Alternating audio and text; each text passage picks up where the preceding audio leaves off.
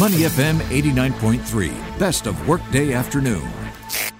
Market View on Money FM 89.3.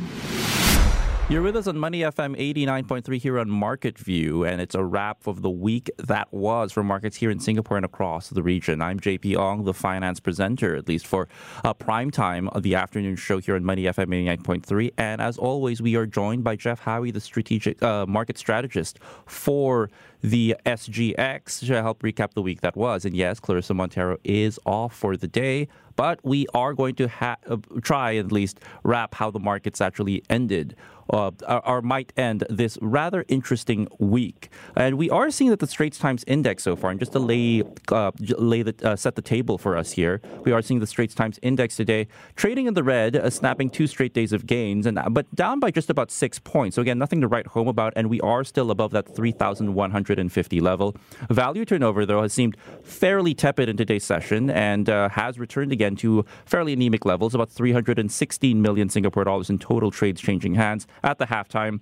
And all across the broader main board and catalyst, it's a little close, but we are seeing more losers or decliners than gainers today. 199 stocks, REITs, and trusts that are in the red, 181 that are in the green. So second and third liners just a little bit more gun shy in today's session, but we are coming off of 2 days of pretty decent gains. Just to set more context for how the region is trading today, keep in mind that Japanese markets are still offline today. The Nikkei 225 will not trade in observance of a public holiday. But hey, guess what? Today is also the start of the Tokyo Olympics as well, official start at least for those games that really have been beset by many challenges from the rising COVID-19 infections there and across the world. The ASX 200 today in Australia trading flat to the downside, trading just 1 point in the red in today's session. We did hear today that New Zealand has officially suspended the quarantine-free travel arrangement with Australia because of the rising COVID-19 cases down under. And as we know, many regions in Australia also still under strict lockdowns that might be also dampening sentiment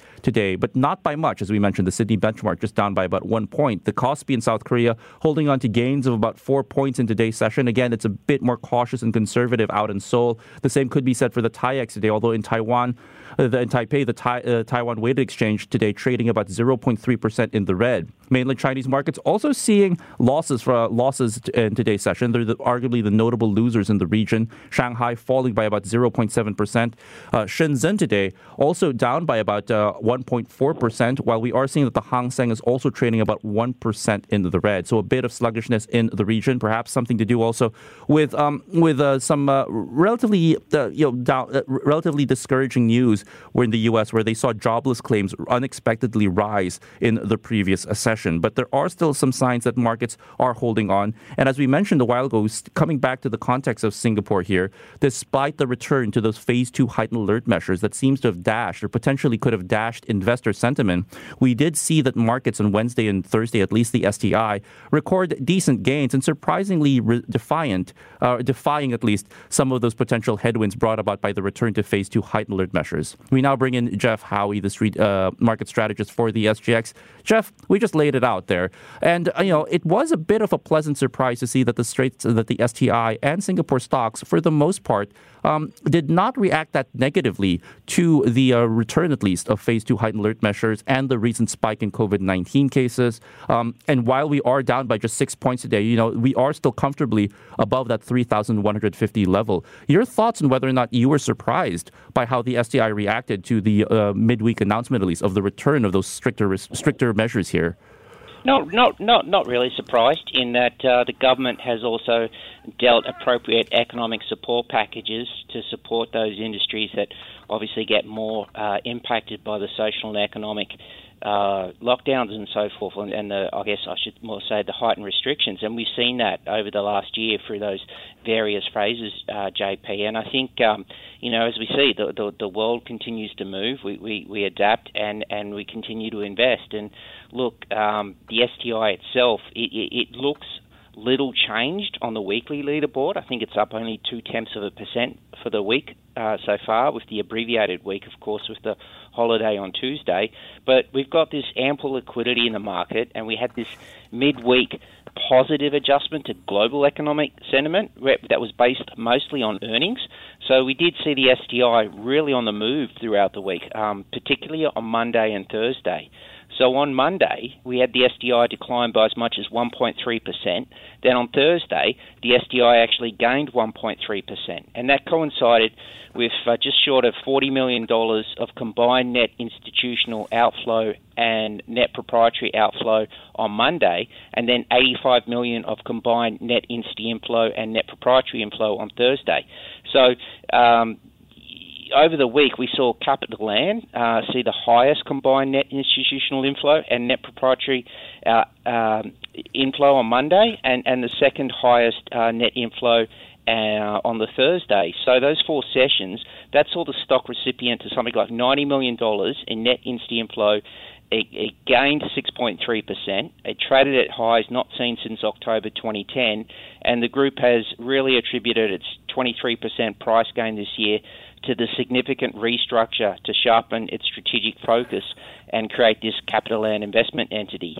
So this is just showing us, we continue to adapt, as I said, and keep moving. And there's been this macro focus in the course of the week that's seen, STI stocks come off 1.3%, then up 1.3% on Thursday. But in the meantime, the microeconomic and the restructures do continue to attract market attention. We're going to, actually, SGX is having CapitaLand tonight at a virtual forum that investors can subscribe to and attend with the CEO of CapitaLand. Just going to the SGX Academy page, it's just SGX Academy, go to the programs, retail investors, top left, there's the event. So other stocks as well, JP, that were quite interesting. That is recipient to the highest net inflows by the instis and props on Thursday. They included the likes of DBS, OCBC, Singapore Airlines, Keppel Corp, UOB, SPH, Venture, Jardine Matheson Holdings, but 4 of those 10 stocks were also amongst those stocks that saw the highest net insti and prop outflows on Monday. So DBS, Jardine Matheson Holdings, and Singapore Airlines and OCBC Bank. So I guess while it all looks kind of quiet on the STI front, despite that holiday on Tuesday, that shift in economic sentiment, it produced an 80-cent trading range, which is equivalent to around 2.7% on DBS this week. So lots of, intraday activities, so forth, that and moves that, have more suited the shorter-term active traders on our market.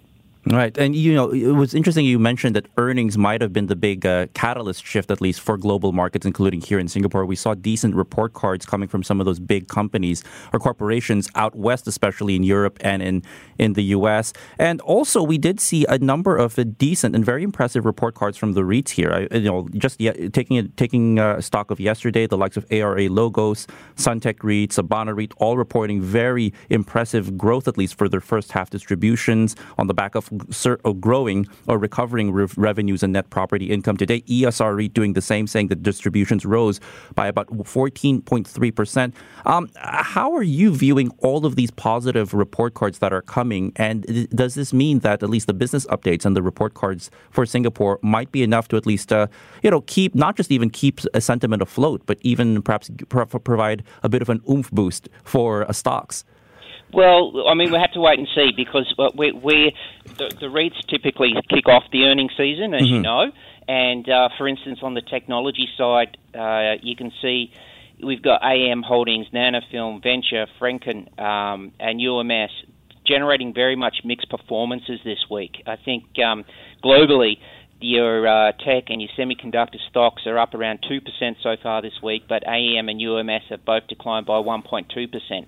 Franken's up 4.4%, Nanofilms gained just under 1%, and Ventures gained 0.6% in the week so far. Now, aside from Nanofilm announcing a joint venture with Venezio Investments to invest in this hydrogen energy, the week was pretty quiet on the corporate front for the stocks, and I think it will be until AEM and the likes of UMS and Franken and so forth report their first half earnings. I think beginning in the week, next week, not next week, the week after next, the week beginning 2nd of August, right through to mid-August. Venture has confirmed it will report after the Friday close next week. So,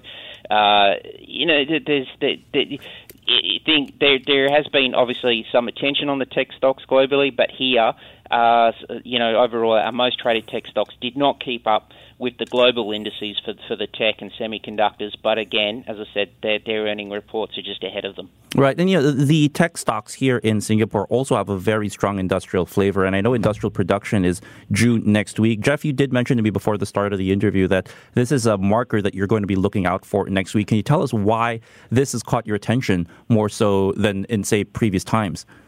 Yeah, in the June industrial production report, it will be Monday lunchtime, 1 o'clock. Bloomberg consensus estimates suggest the manufacturing gauge will marginally increase from the month of May into June, but increase significantly year on year, and we saw that in May as well. In May, I think the gauge was up 30% year on year. Now, interesting that underpinning this, I guess, this recent resilience in manufacturing, the IMF Country Consult for Singapore that was released on the weekend, it showed that underpinning this resilience that Singapore had made these significant strides in the digitalisation of production through industrial robots. The report defined industrial robots firstly as these higher-end digitalisation products that are predominantly used for automation in the manufacturing sector, and the report maintained that Singapore's stock of operational robots in the manufacturing sector has rapidly increased during the past decade from around 600 robots in 2008 to 17,000 robots in 2018, translating in a rise of robot density to employees from one operating robot per 1,000 employees in 2008 up to 45 operating robots per 1,000 employees back in 2018. So it makes Singapore one of the top users of industrial robots in the world, with most of the industrial robots here in Singapore used in the semiconductor subsector. So what will be interesting for this report on Monday is that, I guess, while precision engineering and, highly related to semiconductors did lead the year-on-year growth of the May industrial production report, it was closely followed by transport engineering, which was led in turn by the marine and offshore engineering segment that did bounce back significantly year on year in May. While it is still down around 6%, the transport engineering cluster down around 6% in the period from January to May, which compared to the same period last year. But by comparison, these uneven economics of 2020 to 2021 has seen the precision engineering sector grow by 23% compared to the same 5 months last year. So it's basically the detail will be pretty important for the report to see if we are continuing to make inroads into reducing some of that unevenness in the economic recovery. At the same time, we've got the unemployment data due to be released next week, and as maintained by the IMF in that overall report, Singapore's recovery is on track. 20% of our economy is still driven by manufacturing. It's interesting to see how that sector has also evolved in recent times. Jeff, just very quickly, it's going to be rather busy in terms of earnings releases next week as well. Is there any one, apart from the others that you've mentioned, that might be catching your eye?